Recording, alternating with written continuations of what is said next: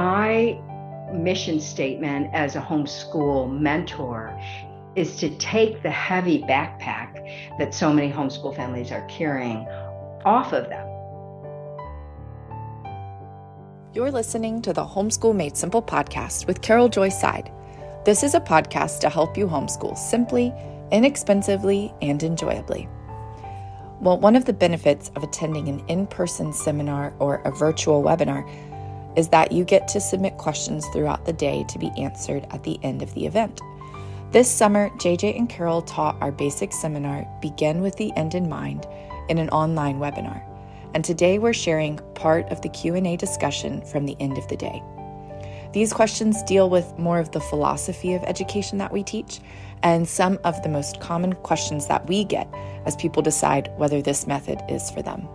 Listen in. Some questions around our philosophy. Is this approach possible for a single mom or other non-traditional family structures? And this is a question that we field oftentimes in person, talking to single moms at the close of a seminar. And of course, the short answer is, unfortunately, it depends. Mm-hmm. So much may depend on your vocation and career, whether or not you're allowed to work from home, what your financial resources are, the age of your children, how many children you have. Do you have one child or 6 children? What kind of family and community support do you have from grandparents or siblings or cousins or local church members? All those things can factor into how realistic or unrealistic it is to homeschool for your family in your season of life. And JJ, you and I were talking about this during our break, and I just want to clarify something. I am booked so solid for consulting. So we're not trying to advertise consulting. JJ just felt like at the end of the day, you probably need that personal thing. But I said, honey, don't sell consulting because we're so booked. But he was trying to be helpful to you. But in the same way, I would say with this question, this might really be a consulting question because it's such a specific thing, just as he's saying that there is no one size fits all to this answer. Another question came in. Do you have any tips on how to encourage work with children who complain? I have some initial thoughts, and this is something you've spoken on for many years. So we want to give our kids a theology of work that work existed before the fall. Work comes with thorns and entropy. You fix something and then it breaks again. And there's frustration in our work. There's futility in our work. But work itself is not evil. If we were restored to the pre-fall condition, there would not be an absence of work, but there would be an absence of frustration in our work. So we can both dignify work for our kids and also empathize with the frustration that they feel in their work. Another thing I would say is we often make the mistake of sending our kids off to work when what they really want to do is be invited in rather than sent away. So good. So we want to work with more than having them work for us. We want them to work with us.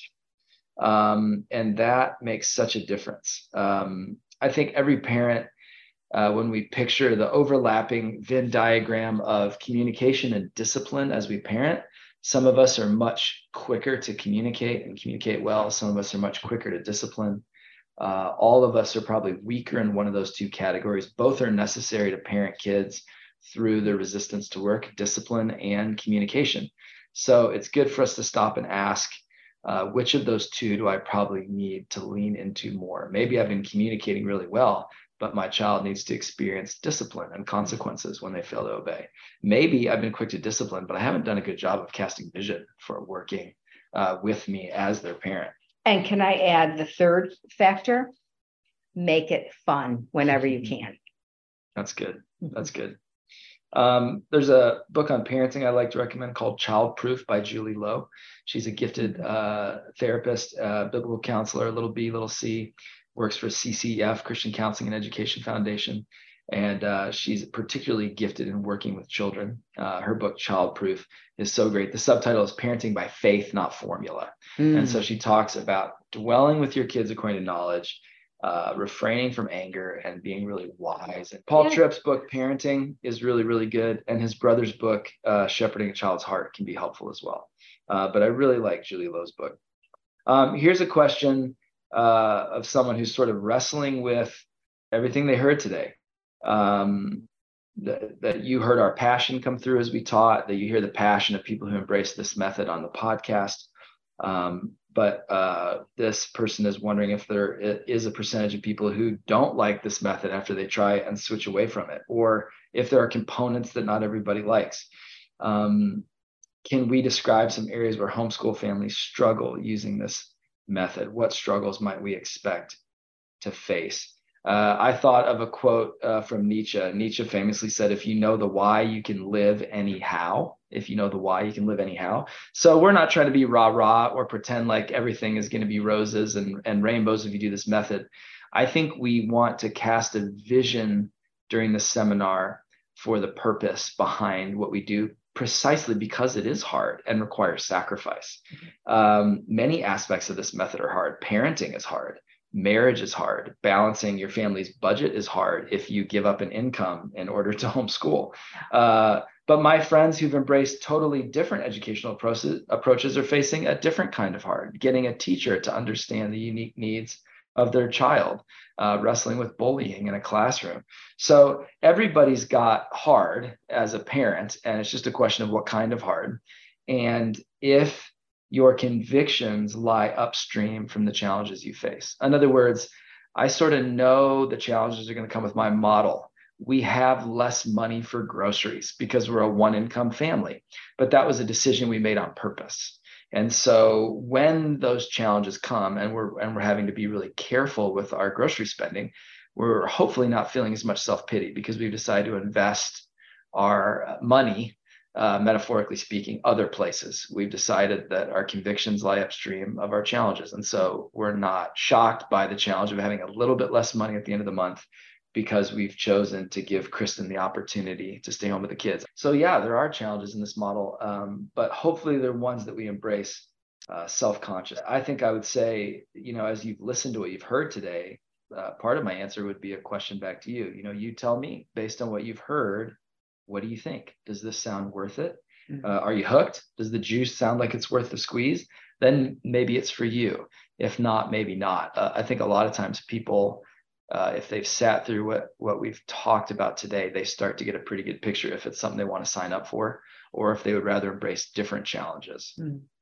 I was just going to add, JJ, that I would say the life model of this ministry is Jesus's comforting words to us, that his yoke is easy and his burden is light. And as our pastor, Chuck Smith, taught us, if you're carrying a heavy burden, take it off, because he didn't put it there. And so my mission statement as a homeschool mentor is to take the heavy backpack that so many homeschool families are carrying off of them. They're carrying expensive backpacks, which are very heavy burdens as well, in terms of time and effort and model. 35 years, I've not had one family say to me, what you taught us was wrong. We regret what you taught us. Not one family, because this isn't original to me, so I take no credit for it. This is as old as time. And Dr. Raymond Moore and Dorothy taught me everything I know. But what we're teaching you is basically to just read out loud to your kids and put them to hard manual labor and do math, And so it's just so simple. It's inexpensive. It's low stress. It will work whether you're sick, whether, families go through crises. They're like, my mother was dying. She was living with us, but we were able to read. We just kept reading. We'd sit around grandma's bed and we would just still This is a method that's as easy as it could be. I just don't hear any complaints. Well, I like everything you just said. And I think maybe a final thing I would add to that question before we move on is you and I have talked about how easy it would be for you and I to become busybodies, to be overly prescriptive about exactly what people can read or do or not do, and sort of position ourselves as a sage on the stage, dispensing granular advice about every aspect of this method. And so part of the beauty of this method is it comprises many methods. That's right. It's encouraging parents to exercise discernment and to follow their own passions and talents. And we've given some really simple principles, don't leave your kids alone with screens, read books. And those are things that people can apply in 10,000 ways. And so that is maybe why we often sound so happy and enthusiastic, is we're not trying to put people in a corner, but we're trying to give them permission freedom to pay attention to their own instincts, follow their own conscience, and do what God's calling them to do with their kids. And the beauty of that is people come up with all sorts of fascinating ways to apply these principles that we could have never predicted. It's true. So it's not a one size fits all. It's a custom made suit. And you are the boss. Dr. Moore would say to us, you're the experts. No one knows your children better than you do. No one loves them more than you do. So make this what works for your family and not worry about what the neighbor's doing or the lady at church who's opinionated. Yeah, it's just human nature. God will give us particular conviction in a particular season to do a particular thing. And then we try to tell everyone else they ought to do it as well. That's right. And because we're Pharisees. There's a big difference between those two things. So we want to empower you to pray and exercise discernment. And that's a really fun process at the end of the day. Another person asked, I'm feeling a disconnect between unit study theory and knowing how to test for progress and issue grades and reports. So yes, we would probably say you're right. You're sensing that those are two very different ways to go about educating your kids. Are they mutually exclusive in a sense? Yeah. All the success stories we shared today, and we shared a lot of really encouraging success stories, those were not brought to completion by constant temperature taking by means of tests and grades, pulling the bread out of the oven constantly to see if it's baking. I think what keeps our kids on course is in a sense much harder, and in another sense much easier than you might think. You don't have to constantly test and grade, which is in a way easier. In another sense, you have to pay really close attention to your kids. You have to be curious, listen, attentive, be present and prayerful, discern where your kid is stuck and they need more structure, where they need more freedom. And in a way, you can't outsource that. So it's kind of like open your eyes, pay close attention, pray a lot, be curious, ask good questions, and it'll often lead to really thoughtful interventions for each child. I'm also curious, JG, by their question, whether in an umbrella school that is requiring all those things. And if so, I would say maybe if you're feeling it's a little that you're in a constraining under an authority that feels constraining to you, there are so many umbrella programs with different philosophies. It might be a time to look for a freer, you're not under such a legalistic, controlled thing. And nothing against those programs. They're just assuming that you're having school at home. And Dr. Moore would stand on the hilltop and say, the worst thing you can do is have school at home. Homeschooling is the complete opposite of that. But if they're giving you a school model and just think you're doing it at your dining room table like you do it in a classroom, I could understand what they're asking of you, but that's not what we recommend. Sometimes those schools can provide more requirements than even that state legally requires. That's right. Yeah. That's exactly right. Yeah. And they think it's the state, but it's not. Right. I'm taking a break from this episode to let you know about our upcoming webinar on October 14th. A lot of times families start homeschooling without defining a philosophy of education first. We remember our own school experience and we try to duplicate that, but we very quickly find it doesn't work. Trying to replicate school at home usually leads to burnout. For mom, for the kids, for everyone. But there's another way. In our seminar, A Literature-Based Approach to Education, we teach you the groundwork for why you should homeschool your child and how to do it without doing school at home. On October 14th, my son JJ and I will be teaching a literature-based approach to education in a live webinar. This seminar covers the why of homeschooling, but also the basics of how to do it simply, inexpensively, and enjoyably. You'll receive a collection of book lists so you can create your own curriculum. And when you register, you'll have access to the replay for 2 weeks after the live event. If you feel burdened down by homeschooling, we want to help you take off the heavy backpack and be refreshed for this God-given task. I invite you to join us on October 14th for a literature-based approach to education. Click the link in the show notes to register for the webinar. Early bird registration ends on October 4th. Now back to the show. Another person is asked, pivoting now to questions about reading. If a child learns to read and then becomes uninterested in read alouds, how can I revive that enthusiasm for being read to, even though they love to read for themselves? And we maybe guessed what might be going on. And of course, we could be way off base, but that could be quite normal, especially if a child is eager to read at the speed of reading to themselves instead of the speed of being read to. So it might be something as simple as that what you're doing is working and they want to rip through books. and they will come back. This is temporary. I've never met an adult that wouldn't give you anything if you read out loud to them. So it may just be temporary. But JJ himself was such a fast reader. Eventually, he started out very slowly reading.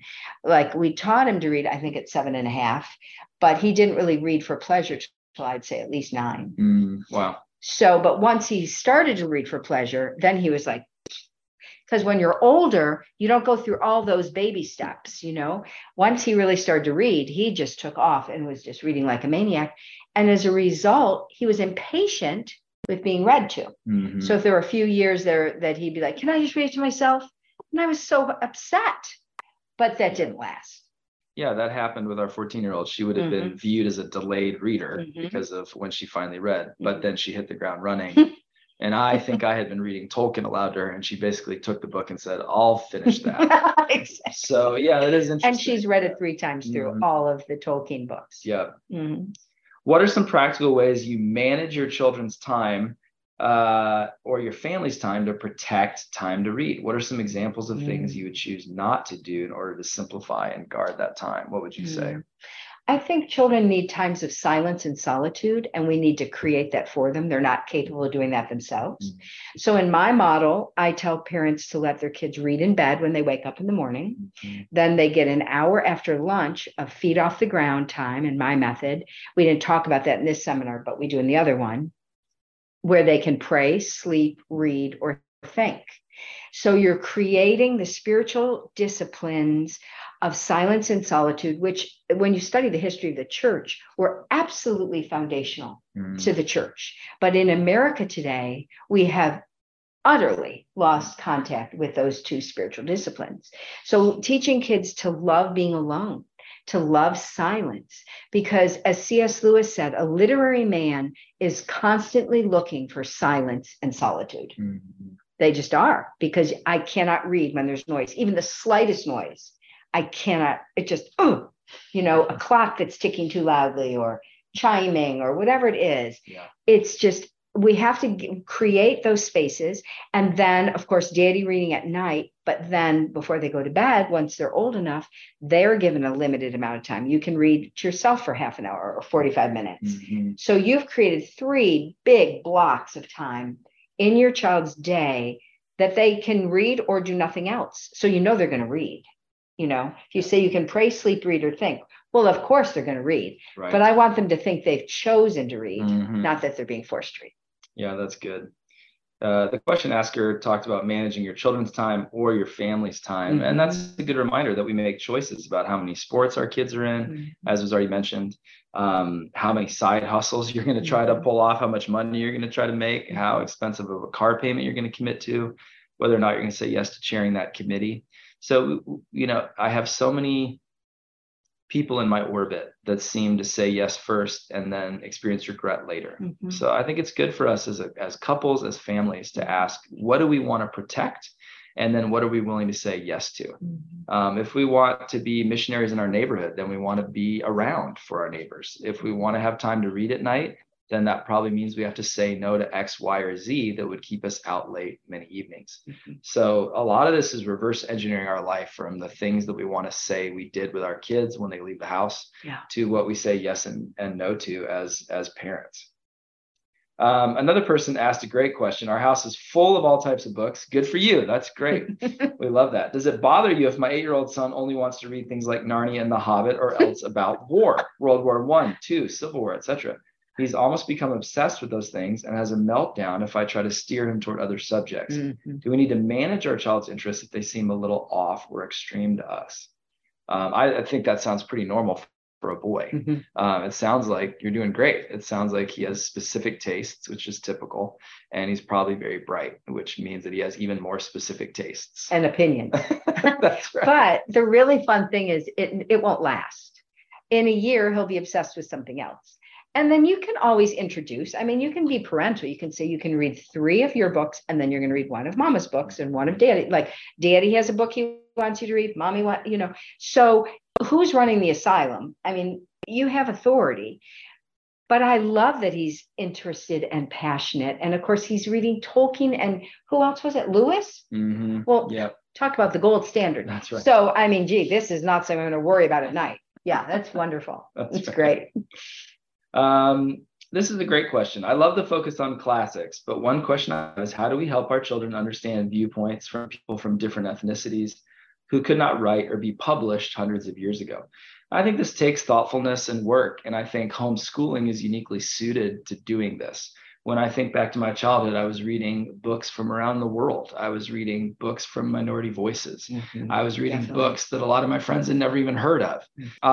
It's much easier in the library these days, even at the picture book stage, to find books about Harriet Tubman or to find books about fairy tales from minority cultures. You can, exercising discernment, you can expose your kids to all sorts of wonderful things from all over the world. It's as easy as browsing with intentionality in your library and then talking to friends and learning.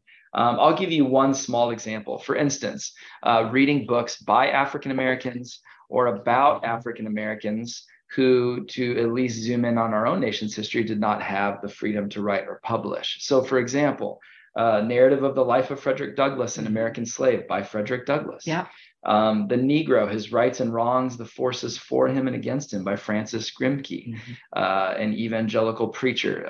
There's a seminary now named after Francis Grimke.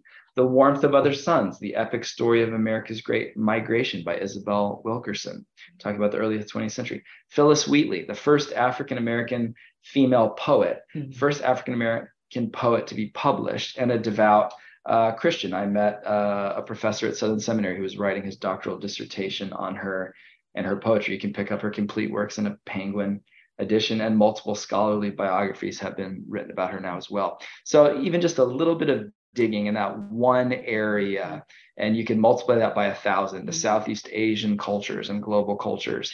And it's a blast. I mean, this is the fun of homeschooling. You can dig so I've deep. got the gold standard right here. Oh, I don't know about this book. Yeah. So Chelsea turned me on to this book, and we did a podcast about it.